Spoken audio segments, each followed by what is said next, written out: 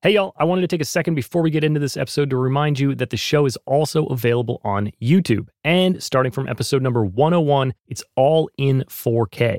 I'm trying to make the best video podcast I can, so definitely check it out and subscribe to the channel if you haven't already. Go to youtube.com/@progressionspod or hit the link in the show notes. If you're not getting enough progressions and you want to get even more thoughts on creativity, productivity, and growth in music, then you should sign up for my newsletter. You'll find a brief article in each monthly edition, as well as updates on progressions and myself. I'm also sharing some workflow hacks and links to stuff that I found interesting or helpful, so it should be fun. If you want to stay up to date on the latest and get all the bonus stuff, go to travisference.com/subscribe or click the link in the show notes.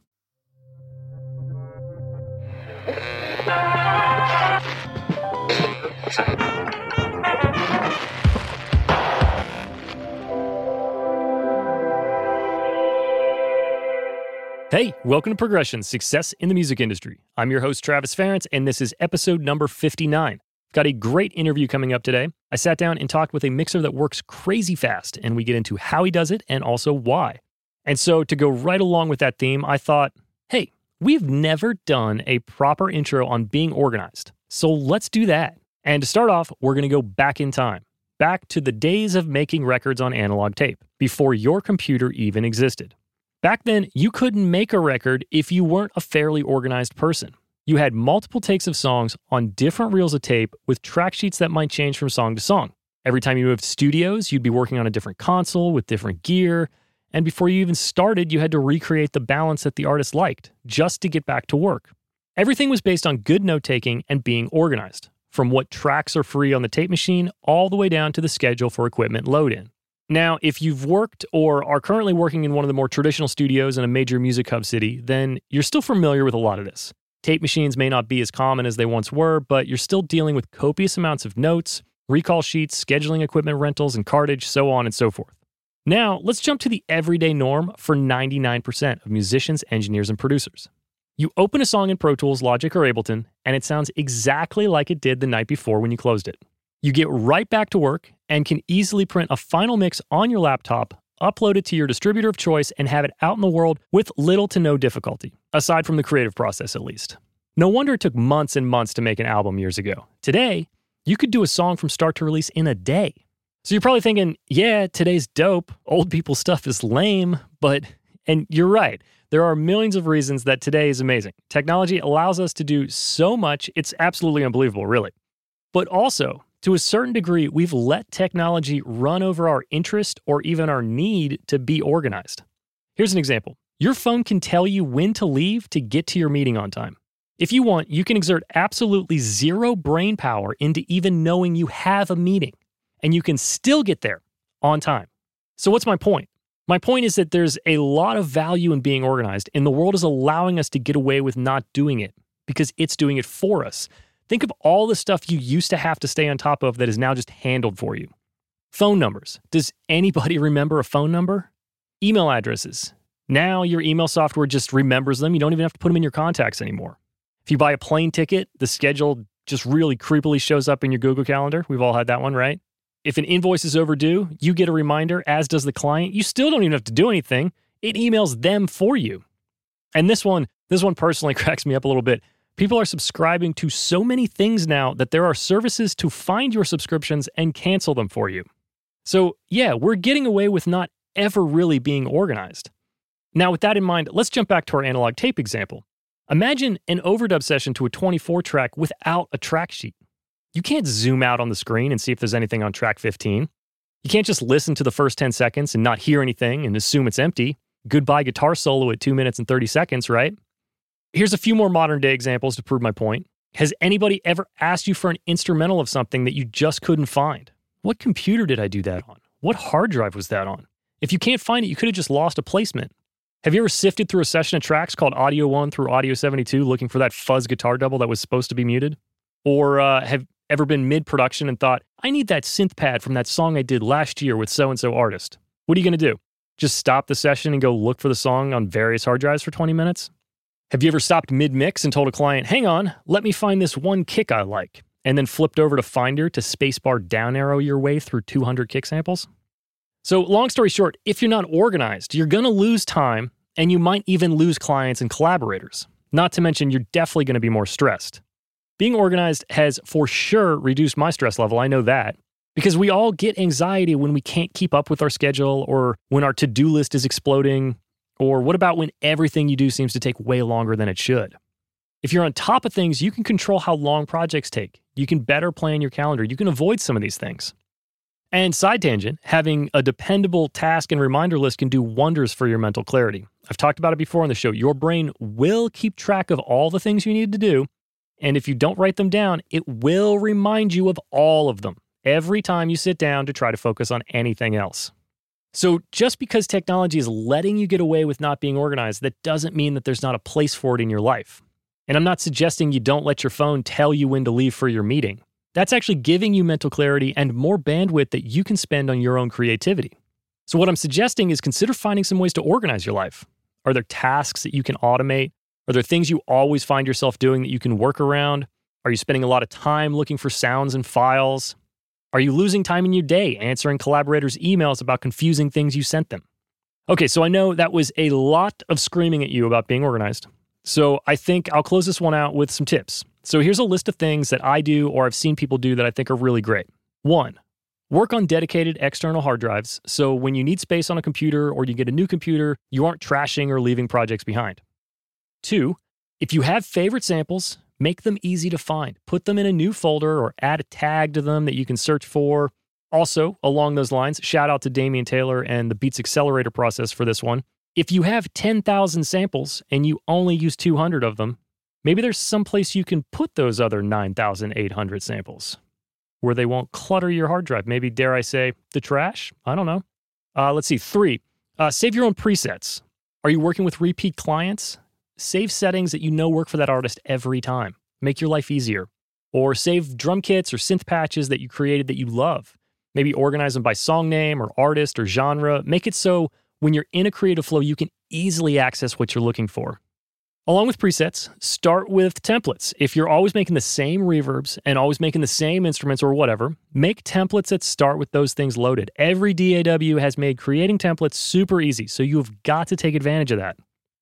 Number 5, have a reliable file naming structure and hierarchy. Always save stuff in the same type of nested folders. Things should always be easy to find. What happens if you have to tell your assistant or your partner where to find things? You need to know how to walk them through that. And not to mention, if you have a consistent way that you work, it makes things significantly easier to automate. 6, I think we're on 6. While we're talking about file naming, use batch renaming software if you need to rename a bunch of files. Don't waste your time. I've saved hours of my life doing this. And last, number 7, when you finish a project, print files in a way that are archivable. Be sure to print any soft synths, maybe even some obscure plugins or stuff that you're demoing that you don't think you'll buy. As time passes, software may not always be backwards compatible, but audio files, on the other hand, will always work. Don't miss out on opportunities because you can't open a session anymore because you never bounced an instrumental. So I think those are a good start for just some ideas. Hopefully something stuck out to you. And just remember, the goal is to be organized enough that it allows you to create and work with focus and mental clarity. Don't over-organize and waste your own time. I've definitely been guilty of that. And it's for sure a fine line, so you have to be careful. But I'm pretty sure there's at least one thing that you can think of right now that you could be doing better that would save you time and allow you to create or do more. Today's guest is Nashville-based mix engineer Billy Decker. Billy is most known for 2 things, mixing a lot of hits and mixing them fast. His credits include 16 Billboard #1s and artists such as Sam Hunt, Chris Young, Rodney Atkins, and Cassidy Pope. In the studio, he works very quickly, finishing mixes in about an hour. He's written a book about his process called Template Mixing and Mastering, and has also done a course for Pro Mix Academy on the same topic. So the productivity and efficiency nerd me is super excited to hang out and talk about it all. So welcome to the show, Billy Decker. Hey, Billy, how are you? I'm actually mixing a song right now as we're speaking. I have no time to talk to you. No, I'm kidding. I'm kidding. The interview might be longer than the mix, if I understand correctly. That's probably true. How are you, sir? I am good, man. How are you? I'm assuming you're in Nashville, but people have been moving around, so maybe you're not. You are, right? Yes, I'm in Nashville. I've been here since 1996. 1994. Cool. 94, excuse me. 94.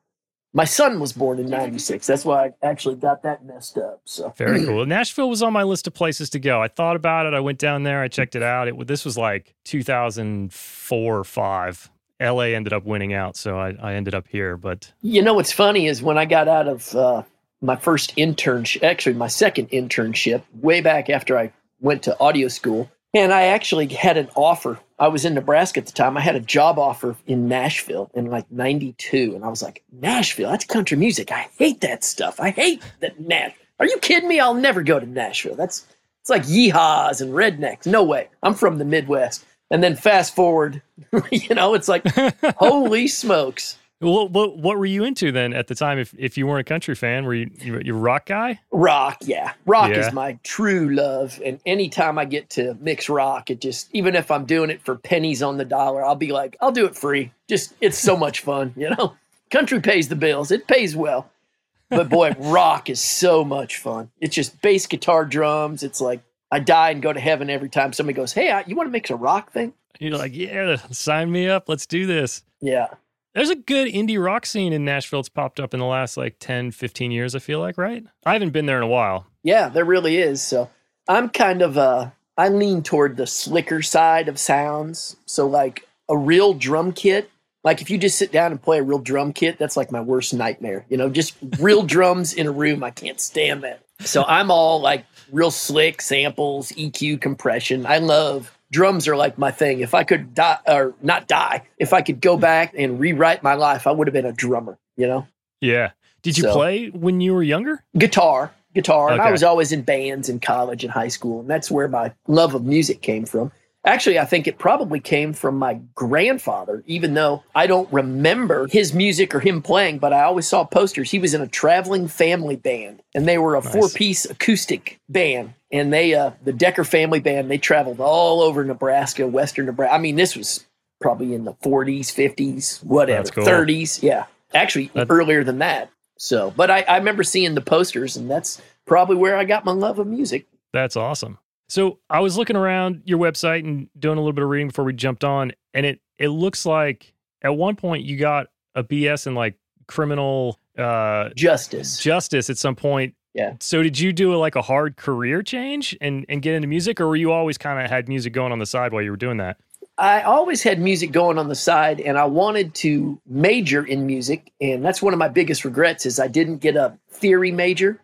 I would recommend anybody in the engineering field, if you could get a theory major, it helps so much. It does. Just for like when you're tuning vocals or, you're cutting music and somebody's got a question, you're like, hey, let's do it in the key of A flat. And when I put it on auto tune here, I'll take out this note, and it'll be perfect, Yeah. And me here, I'm like, I have no idea what they're talking about, I mean, I do, but I don't. In theory, no pun intended.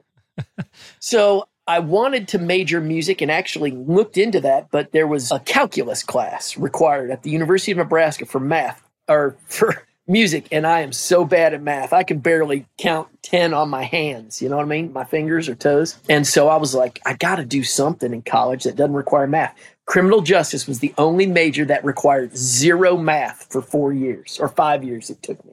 That's so crazy. That's why I did it. I just wanted to get a degree. My dad always used to say, you know what? College, you may not do what you're wanting to do or learning to do, but just the experience of college, learning to be on your own, make decisions, be able to start and stop something and say, you know what, I'm going to complete this. I'm going to do this. Yeah. I think it's a good life lesson. So I'm like, okay, no problem. That's great. I mean, yeah, college is like, it's kind of like learning how to learn, because you're kind of on your own and you got to figure out like, all right, what are my responsibilities? What do I have to do? It's pretty good for a lot of people, pretty bad for some people too. I have a daughter who is attending the University of Tennessee at Chattanooga, and she's majoring in music. And I kind of convinced her to major in music, even though she didn't even want to go to college. She just wanted to go out and give it a shot in the music business, as a singer, songwriter, everything. I was like, it's good to have that backup plan and just to be able to say you can start and stop, and it grows you up pretty quick, and you might as well major in music because that's what you want to do. So get that theory background. So yeah. And to this day, I still think she's not happy that she's in college, and always says, my dad made me go to college. I really didn't even want to do this. It's stupid. Yeah.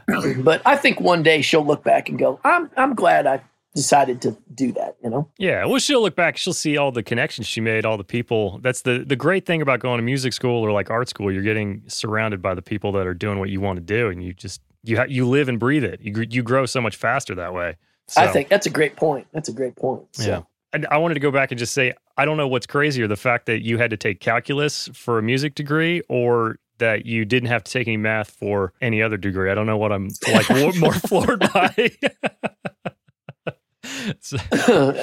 It was a wonderful 4 years without calculus. I don't think I would have had to have paid somebody to take that class or cheat my way through it. Jeez, I'm so bad. I mean, I use a tip calculator when I go out to restaurants and stuff because I'm like, so the bill's $30. You tip 20%. What is that? You take 30 and go, okay, 10% is 3 and then double that. And I'm looking at this thing and somebody finally just grabs the thing away, It's like, good Lord, it's $6, dude. What are you doing? So I got the little tip calculator on my phone. Usually I just hand it to whoever I'm with and say, will you fill this out for me? You take care of this. Give yourself 20%. I'll pay for it. Yeah. It's good. Well, the good ones have they have the percentages at the bottom. Like if they're smart, they print out the number down there for you. So I was listening to your mixes this morning and they sound amazing. They don't sound like they're taking you an hour. So I want to get into that. But what was your career path like leading up to when you moved into full-time mixing? Did you work in a studio in Nashville? I did. I came up working at a studio called Famous Music. It was a publishing company, and they had a studio in the basement. And back in the the late 90s, I mean, these songwriters were just kicking out demos left and right. They'd come in to do a session, and they would start at like 10 in the morning. They would cut 5 songs. In the afternoon, they would sing them, and then at night, I would mix them. And I would record, overdub, and mix. And usually we would turn them in the next day so that they could go out and pitch them, Yeah. And this was every day. And sometimes it was multiple songwriters. So we would do a double session. So I'd have 10 to kick out. So I just had to figure out how to move fast and efficiently.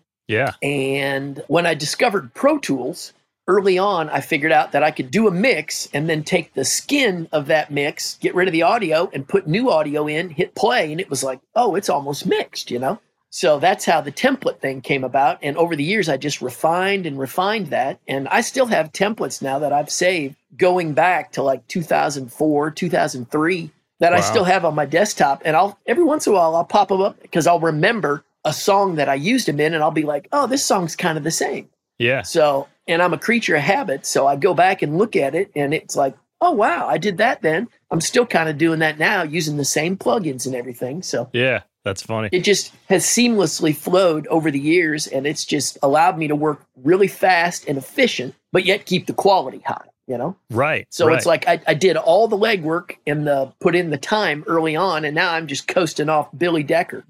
I'm coasting off this dude, Billy Decker. He did all the hard work in the day, so now I'm just piggybacking on Billy Decker. That's right. Oh, by the way, did I say I'm Billy Decker?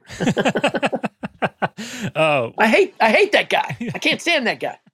You were engineering too. So when I was doing a lot of pop songwriting sessions, I had like a vocal template that got me through the session really fast. But yeah, if you were recording all those songwriting sessions, it's the same style and the same information going into those templates. So yeah, I imagine they're just going to glue together faster and faster and faster. They really did. Yeah. They really did. And then it got to the point where I just got so busy and I enjoyed the mixing part more than the recording and the micing the stuff up and engineering and overdubbing. So I said, you know what? I'm just going to be the quarterback on the football team.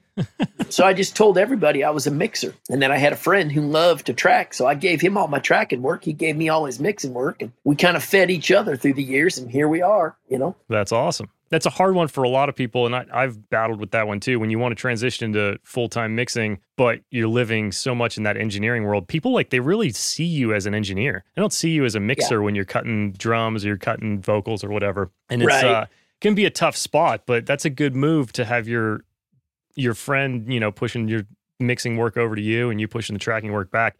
Do you have any thoughts for any other advice for somebody that's trying to make that transition and avoid being pigeonholed? I actually think being pigeonholed actually worked in my favor back at the time. So take, for instance, you injure yourself, you need surgery. You're not going to call your general practitioner. You're going to call the surgeon to do the surgery. You want him doing your surgery, rather than the guy that's the general practitioner guy. So that's kind of how I looked at it. And I actually think pigeonholing is a good idea. If you want to do something, start marketing yourself as that guy, you know? Yeah. And you don't have to necessarily turn down tracking work. You can still keep tracking in engineering, but market yourself as a mixer who also just happens to track and overdub, you know, just for fun. But mixing's my thing. Yeah. So I would it's all kind of smoke and mirrors and how you market yourself and stuff.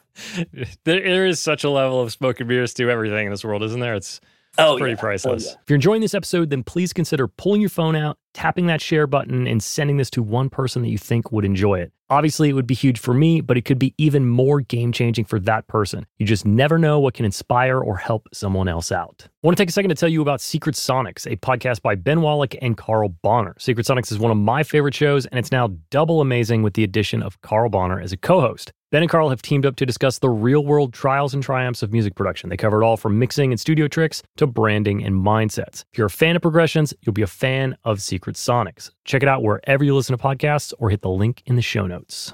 Something that you said that I think is different from at least a lot of the guys that I talk to or girls that I talk to is that you have multiple templates. Like you seem to have, you've been collecting these things and cataloging like what sounds are in what.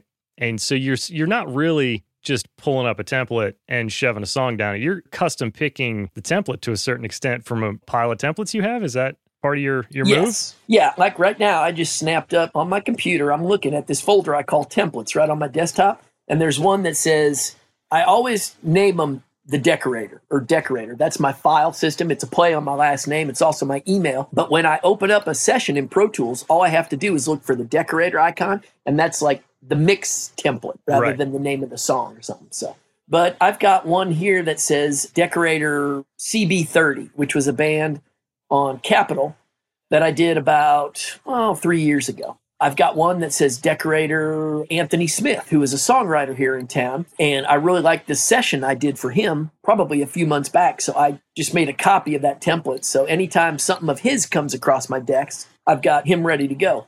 I've got a band called the Road Hammers I just did. I did a band called Lit a few years ago. So I just always call them, like here's one that says decorator organic. And that one's like a dialed back, for lack of a better term, like a Chris Stapleton sounding thing where the drums really do sound real and there's hardly any samples there and it's all EQ'd real naturally. Right. So like I said, that's usually not my wheelhouse, but I do know how to do it. And I actually have a template where if somebody says, hey, let's go, real room sounding, real natural sounding, less processed. Yeah. So that's kind of what I do. And then I've got one that says metal. I've got one that says rock. I've got one that says 2018. I've got one that says Chris Lord-Alge sound alike, Chris Lord-Alge sound alike.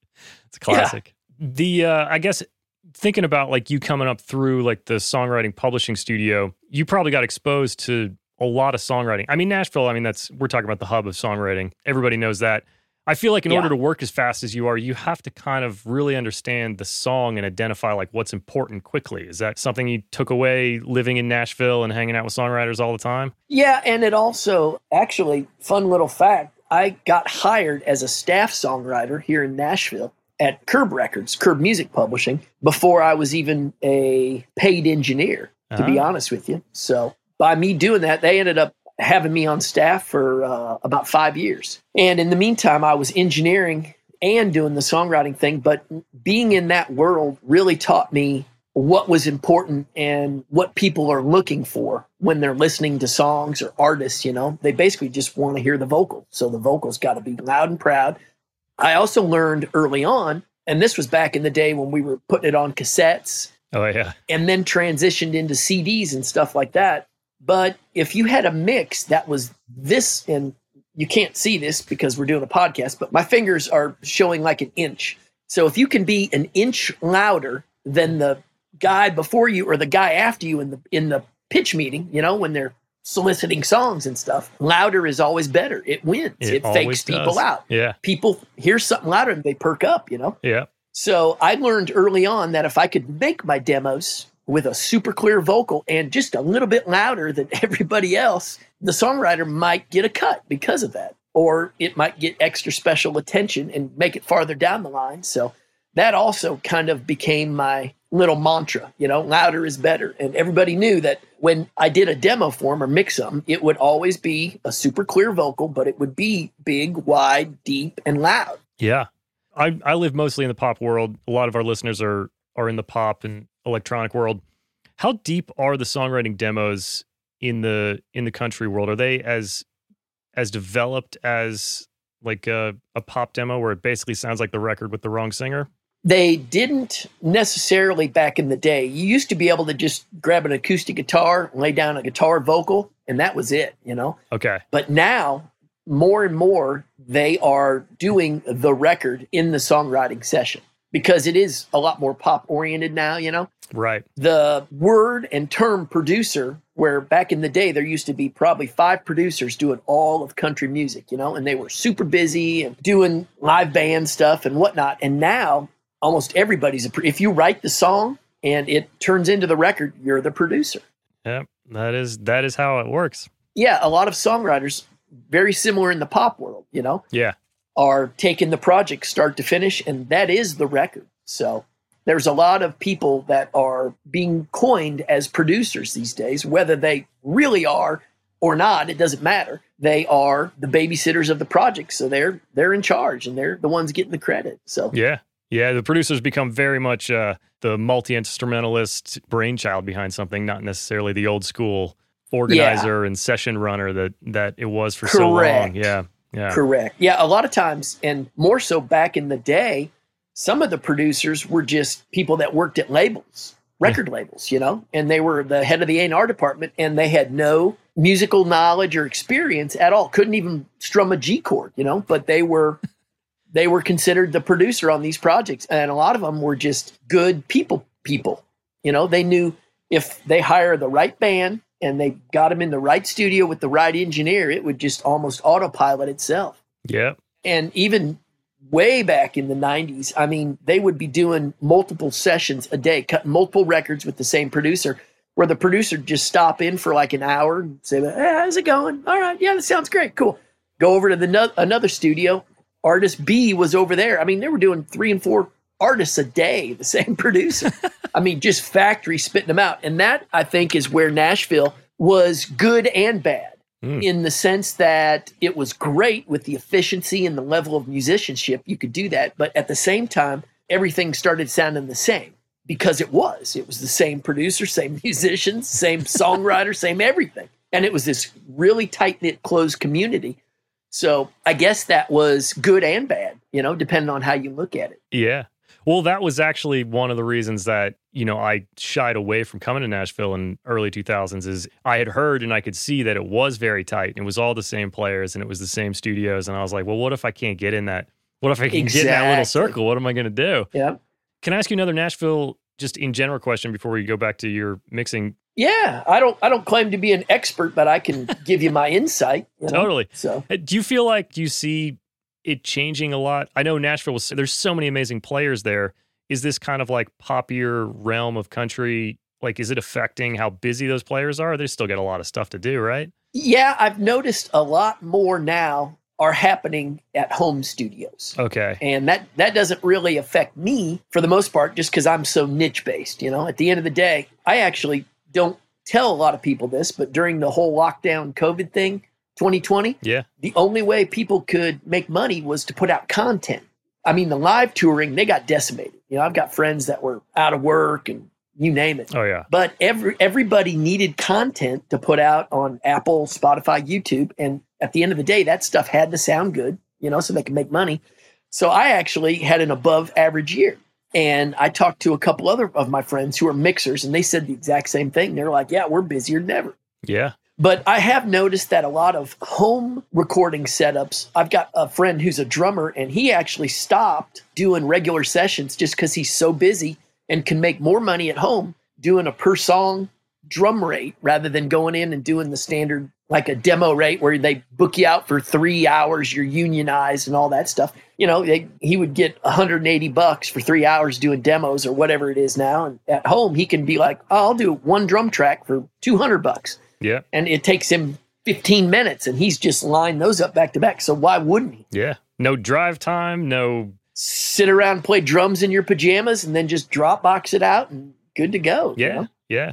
I know a lot of engineers have set up drummers with a bunch of gear, and it's if you got good sounds, I mean, it's I don't mind. I don't mind getting files that some drummer recorded if it was put together properly. It's great. Yeah, I've always been a fan of actually smaller drum rooms, to be honest with you, rather than the big, like if you get drums from Ocean Way or there was a studio down south called Sound Kitchen. It's something different now, but that was one of the biggest rooms, and it was just like, it was too big. You know, the room mics were almost unusable because you could hear almost like an echo. Yeah. It was that big. Yeah. So I actually like smaller and tighter drum sounds. And then, you know, with as many samples as I use and whatnot, it's like you can do anything. Just as long as it ain't distorted, I can make it sound decent.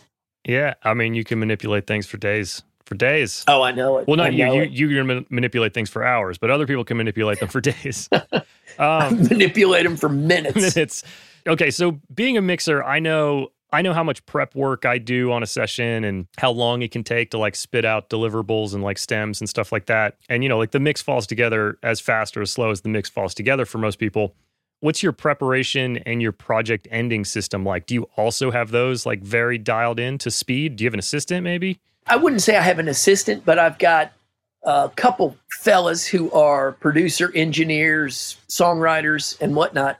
And they're actually very knowledgeable and have worked with me so much that I actually just swap out studio time with them, and they in turn, because I've got a dedicated studio I rent, you know, it's called The Cabin at Westwood, and I pay $2,000 a month.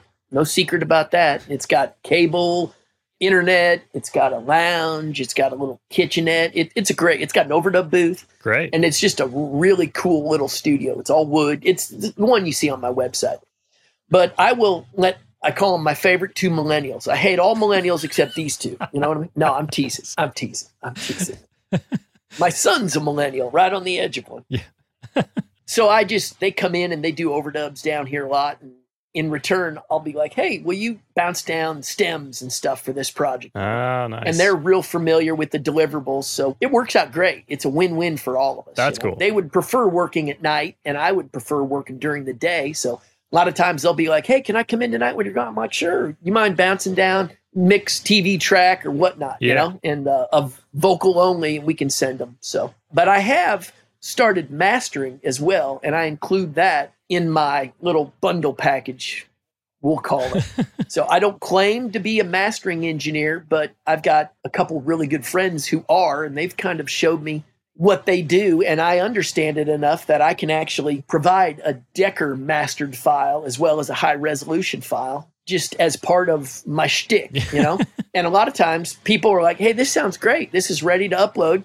You just saved me a couple $100 getting something mastered. So thank you very much. Yeah. Yeah. And it takes me, 10 minutes to do a little master job on something like that. So Totally. And like I said, I don't profess to be a mastering engineer, and I don't mean to step on toes or say that it's not an important part, but I know how to get something to sound loud and big and wide, and I call it a Decker master, and it's in the correct format, so why not, Yeah, well, the way the world is, and things are moving fast, budgets are shrinking sometimes and exploding on other sides. It's, I do the same thing. I offer a lot of masters, and basically, if you want the master, I'll do it. I recommend you go somewhere else, but I'll do it for you if you want. Right, yeah, me too.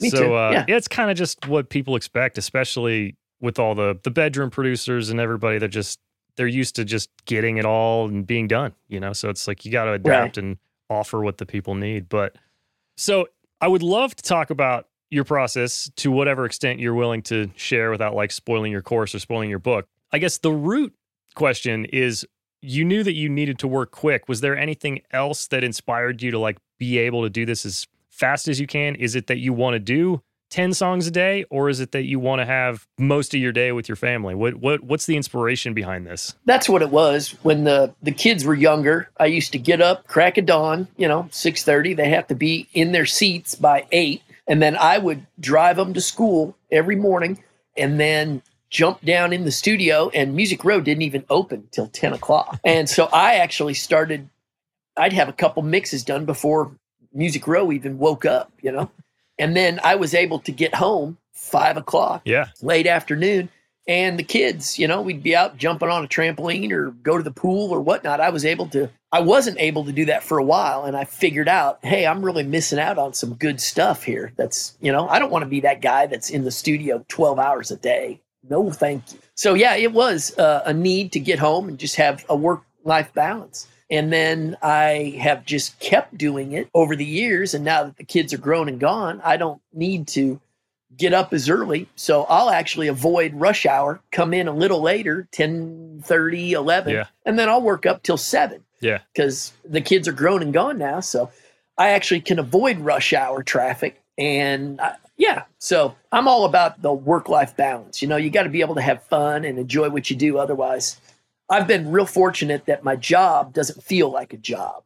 Yeah. It's actually fun. I still have fun coming in and mixing and whatnot. And I've been very lucky to be able to love what I do. So, and then I try not to ever work on weekends and give myself time to woodwork. I love woodworking. I like building motorcycles. I taught myself to weld, just stuff like that. I love to mow the grass. I love to be outside and get some sunshine. Yeah. I still mow my own grass. There you go. That's probably a country song, right? It will be. You can write it as soon as we're done. Yeah, I think, so many people struggle with work life. I mean, I fight with it. A lot of the people I talk to on the podcast, they fight with it. And it's kind of part of the inspiration behind the podcast is like these kind of like career life oriented things that are necessarily not technical. So I'm glad that that's like the root of why you work the way you work. Because I think some people, they just pay the price of their 18-hour days for too long and Oh, yeah, they die of a heart attack. Yeah. Or, what else? I learned pretty early on, if I spend too much time on a song and don't trust my gut instinct, I always end up going back to my gut instinct anyway. So it's like I finally figured out I'm not going to sit here and second think my original thought or my gut feeling about, is that too loud? Is that loud enough? No, it's just like, boom. Yeah. And once I started doing that, being able to let go of a mix, it's really hard to go, okay, I'm done with this. Oh, yeah. And a lot of people will just spend days and days and circle back around. And you start pulling your hair out. And, you're calling your great aunt in Utah going, what do you think of this? Does this sound okay? So I just learned early on to almost like throw and go, trust your gut. And it usually works pretty good. Well, I think that's where the template stuff is so important. You can chase your gut and you don't have to have those technical things that take you out of it. Like, I got to turn the breaths down now, or I got to open my drum sample thing. It's like, every time you leave the creative process, you're just adding time to whatever you're doing, whether it's production or mixing. So right. A lot of people have figured that out, but a lot of people, they still go down the rabbit hole and I like to separate them. It's like, I'll do all my preps on a day and I'll do all my mixes for the rest of the week or whatever. So yeah. You know what else is funny with the template thing? Everybody, when I started doing it, they were like, man, you're going to put yourself out of work if you start making these available or selling them or writing books or whatnot. So I did a little experiment. I took a song, gave it to 3 of my mixing buddies who I consider better than me, and gave them all the same template. And I said, do me a favor, copy this. Here's my mix. Do me a favor, try to clone this. And it's funny. All 3 mixes came back, didn't even sound remotely like me. And it's because 10 minutes in, all of a sudden I start turning right with my ears. Their ears would go left because they're just not used to. They're like, why is Decker doing that? That's weird. I always do this. My hi-hat's always over here. And you keep doing that about 10 times and it's like a Pandora's box and it gets so far off. It sounds good, right, but it didn't sound like me at all. It was totally different. And so that just proved to me that I'm not going to put myself out of work. I'll actually probably increase my work, to be honest with you. Yeah, I agree with that. I agree. Yeah, and I would like to think after doing this for this long that I'm not horrible. I know what I'm doing, That much so that I've actually tried to copy a few people that I really admire in the engineering world. So much so that I call them and ask them what they do and they'll give up their secrets to me and then I'll try to mimic them. And that doesn't work. Yeah. And I'd like to think I'm pretty good at trying to solve problems and copy somebody. Yeah. I know enough to, and I can't even copy them. So if I can't even do it, I don't have to worry about anybody copying me. Yeah. Yeah. Well, everybody's got a sound, whether, even songwriters, because I've done so much work with songwriters, I can pick out who top lined something. It's like everybody's got their thing that they bring. We're all using the same notes. We're all using the same plugins. We're all using the same chords. Stuff still mostly sounds different. Sometimes it sounds the same. But yeah, I mean, I agree completely. I don't think there's any reason to not share knowledge with people, because in the end, it's you or them or whoever it is that's doing the thing, and they're going to do it differently because they've got different taste and different background, and everybody uses the same stuff. Right. And what's funny is, because I can work so fast and because I am able to do that, it has allowed me to keep my prices sometimes available to, well, let's just say the masses that might not be able to, or they might not think that they could afford some guy that's mixed songs for the radio and stuff like that, Right. And had some chart topping stuff. And because I've been able to do that, that has also kept me employed, where they go, why do we want a Billy Decker copy when we can actually afford Billy Decker? Let's just get the real thing. Yeah. Totally. And a lot of my friends can only mix one song a day or 2 songs a day at the most, and here I am banging out 7, and they sound great, and I'm still home for dinner, And so I'm actually making more. I have to move a little faster, but I'm actually competitive financially with the guys that are mixing the records, only records, 1 a day or something like that. You know? And then here I am, I've got a stack of 3 or 4 demos, and then I've got an independent record from Canada and whatnot, and that all adds up to more than my buddy doing that. So it's funny. I always say, you can have the fame, just give me the fortune. Well, something that I always end up talking to assistants or other engineering buddies about is understanding your hourly rate, because it's, most things in music are like a project price, and it's, so then when you start to break those things down, if you're charging whatever you're charging for a mix and it's taken 18 hours by the time you deliver the files, I mean, you're probably making $10 an hour. So I always encourage people to figure out what you're making and then figure out what the price is. Because in the end, it's the hourly. It's if I work half as much and I make the same amount of money in my life, I get double the enjoyment. And, it's I think more people need to think about that. So I'm glad you highlighted the fact that your rates are below some of the other people in town because of your ability to go fast. And also, some of my friends, they only have a couple rates, like a master rate and an independent rate. And they're still pretty high. Right. But they have to do that because it doesn't make sense for them financially. Yeah. Because they're not able to just move along as quickly. Whereas I can move along faster, whether I'm doing a master, a demo, or an indie rate. And hell, I can do all 3 in a day. Yeah, it's just the way I've learned and taught myself. So that's kind of my wheelhouse and my niche. Everybody knows they'll come over here. It's going to be in that 95 percentile. It's never going to be much above or much below. It's just locked in right there, And it's because of over the years, the efficiency and the templates. And it's we know it's going to sound good no matter what he does. So let's just, it works. We know we're going to get a Billy mix. Let's go get a Billy mix. Exactly. Did you ever, this is kind of a weird question. Did you ever get pushback from clients when you started? Because you're very open about how long it takes you to work. Are people ever concerned? Are they ever really, I got to pay you this much for you to work an hour on it? Or I can't believe you are done working at 4 p.m. and you're at home with your kids? Did you ever have to deal with any of that with clients? I did right at the start. And then there a lot of people at the beginning, they were like, oh, Decker only spent 10 minutes EQing that kick drum. He should have been sitting down there for an hour doing that, So yeah, I did deal with that for a bit. But what I ended up doing is I turned that extra time into time for them to come in and hang out and tweak the mix and really make it perfect. And what I would say is, hey, it doesn't take me an hour to EQ a kick drum. Let me put this in my template. It's already pre-EQ'd. It's ready to go. I've heard this kick a million times. I know it works. Let's take that extra time and you can come in, sit down here, and we can make all your rides. They love that. You get the songwriter, producer as much time in the studio in front of their music and help them tweak it out. Yeah. They would much rather do that than sit and watch me EQ a kick drum for an hour. Yeah. So I turned it back around to them and gave them their time. And so that was like a win-win for everybody, And then all of a sudden they were like, oh, this is great. I was able to come in. I didn't have to wait 10 hours and then come in at midnight to hear my mix. I actually came in at 2:00 and here I am going home for dinner too. And it sounds great. I'm happy. You're happy. You got paid. My song got cut. Let's go jump on the trampoline with the kids or whatever. Everybody wins. Yeah. That's good. That's an interesting way to flip it. I like that. I like that a lot. Yeah. And to this day, the reason I don't work at home and have like a home studio is because people actually like to attend with me. So it's almost vital. I'd say it's a 50-50 thing where I still get a lot of traffic in here where people like to come be hands-on in the studio. Whereas if I was at home, a lot of times I'd be like, I really don't want you walking through my kitchen or peeing in my toilet. You know what I mean?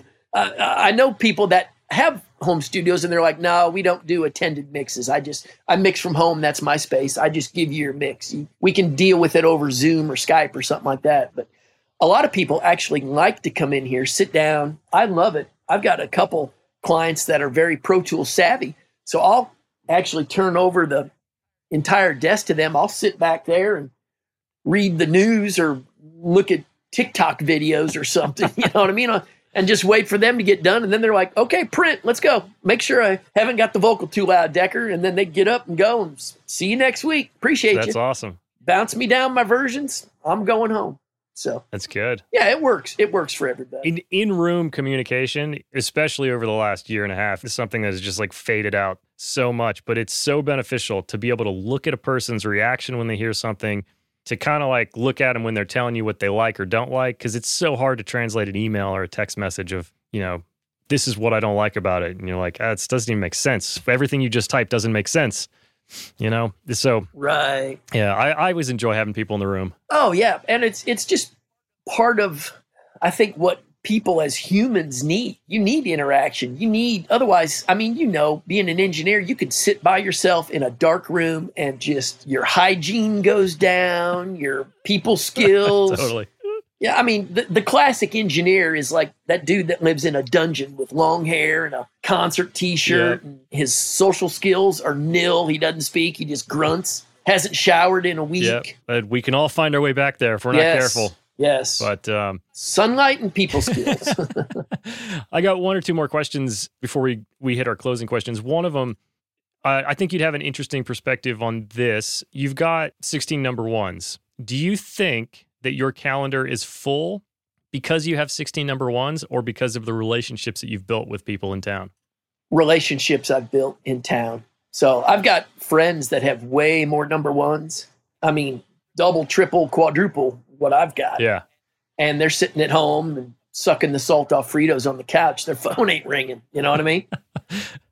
I always like to, I like to set up the answer to this question. I like people to tell my listeners that relationships are what matters. It's all people skills. It really is. Yeah. Yeah. I mean, when you get to a certain point, you could hand me the same song or any of my buddies. It's going to sound great. No matter who does it, it'll sound fine. It's almost who do you want to hang with and who do you want to kind of navigate through your project with you? Yeah. And a lot of times, if we're all the same sound and skill wise, it's always going to default to, hey, who's got the best snacks? Where do I want to go hang out? And Decker's always got the tennis channel on. I love tennis, while we're mixing.